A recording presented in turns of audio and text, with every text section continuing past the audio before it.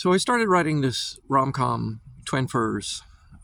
It's been 10, 11, 12 weeks ago that I started this. So yeah, I guess so, 3 months ago. The original plan was that I would put out a chapter every week. And maybe the plan was to make me be responsible for doing the writing, or maybe it was just because I wanted the instant gratification of hearing back from people about if they were enjoying the story.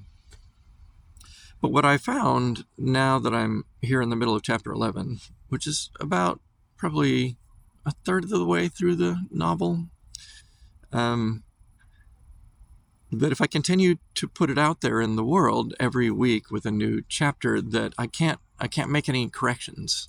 I can't go back and adjust anything that's happened in the past because I've already published that and put it out into the world. So that the story that I'm writing going forward becomes locked in and trapped by whatever passing comment I might have made about a character or a character's feelings or thoughts or something about their history. And I saw that there was a danger to that. It's not that I'm concerned about needing to rewrite because I'm embarrassed by the writing, or it's not a copywriting concern. It's a concern that if I continue to publish this story and put it out there incrementally, that I don't have room, I don't have leeway room to adjust and to really, really tell the story that I actually want to tell later on. So painfully, this week, I'm letting my subscribers know, to both the podcast and to the written text, that they're going to have to wait until the book is finished.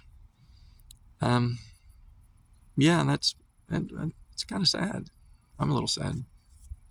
So I really, really have very much appreciated all of you who've been reading to this point.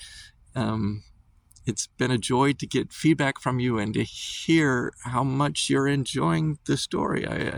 I've been really, really surprised at how great the response has been.